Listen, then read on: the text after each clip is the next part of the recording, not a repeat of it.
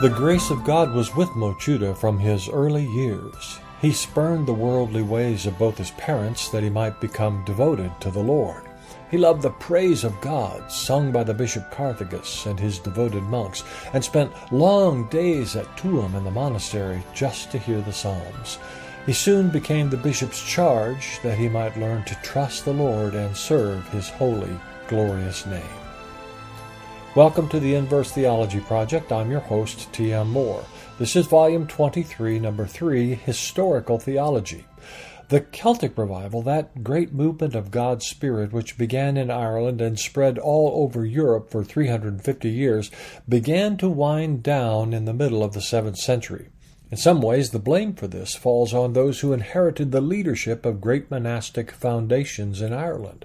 As they became distracted from the mission and legacy of the Great Revival, they turned to self-interest and political scheming, and this turned the heart of God against them. Here is part 11 in our series, Lives of Irish Saints, Mochuda.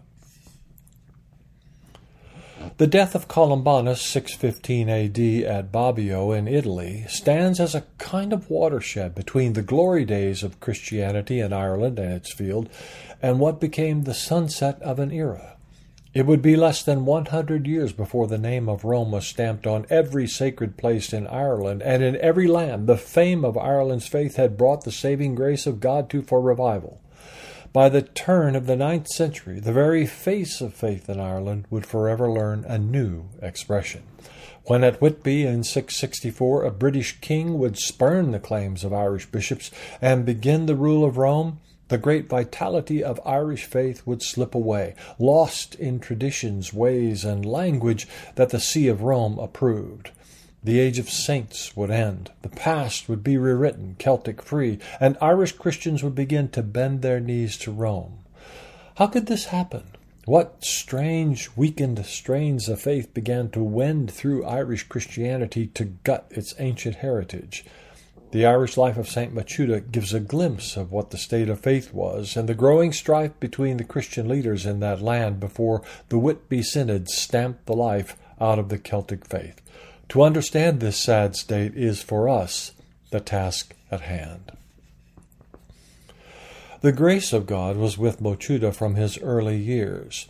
He spurned the worldly ways of both his parents that he might become devoted to the Lord. He loved the praise of God, sung by the Bishop Carthagus and his devoted monks, and spent long days at Tuam in the monastery just to hear the psalms. He soon became the bishop's charge that he might learn to trust the Lord and serve his holy, glorious name.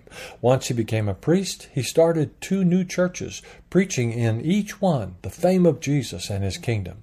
Healings, too, and exorcising demons were a part of what the Lord appointed him to do. Mochuda moved to Rahan, there to start a monastery, to which students came from far and wide to learn the priestly art.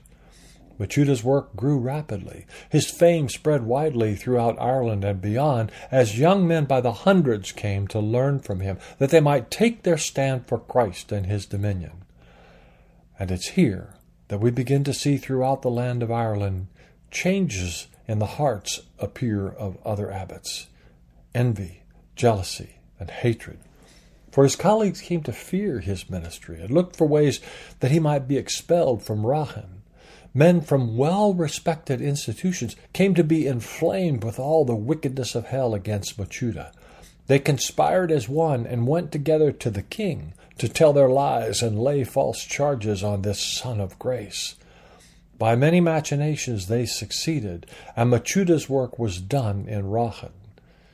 He was exiled far away to Lismore with 840 of his monks, where he would serve until the day God called him to his glorious home above, to live forever in the Saviour's love. The dark hearts of the abbots who conspired to send Mochuda packing show the state of faith in Ireland in his lifetime. Tired of trusting God, no longer pleased to wait on him, they turned to government to do their bidding. No more would they celebrate God's blessings on the work of those who grew up in their midst and faithfully obeyed their calling. Jealousy provoked them to conspiracy, and lies.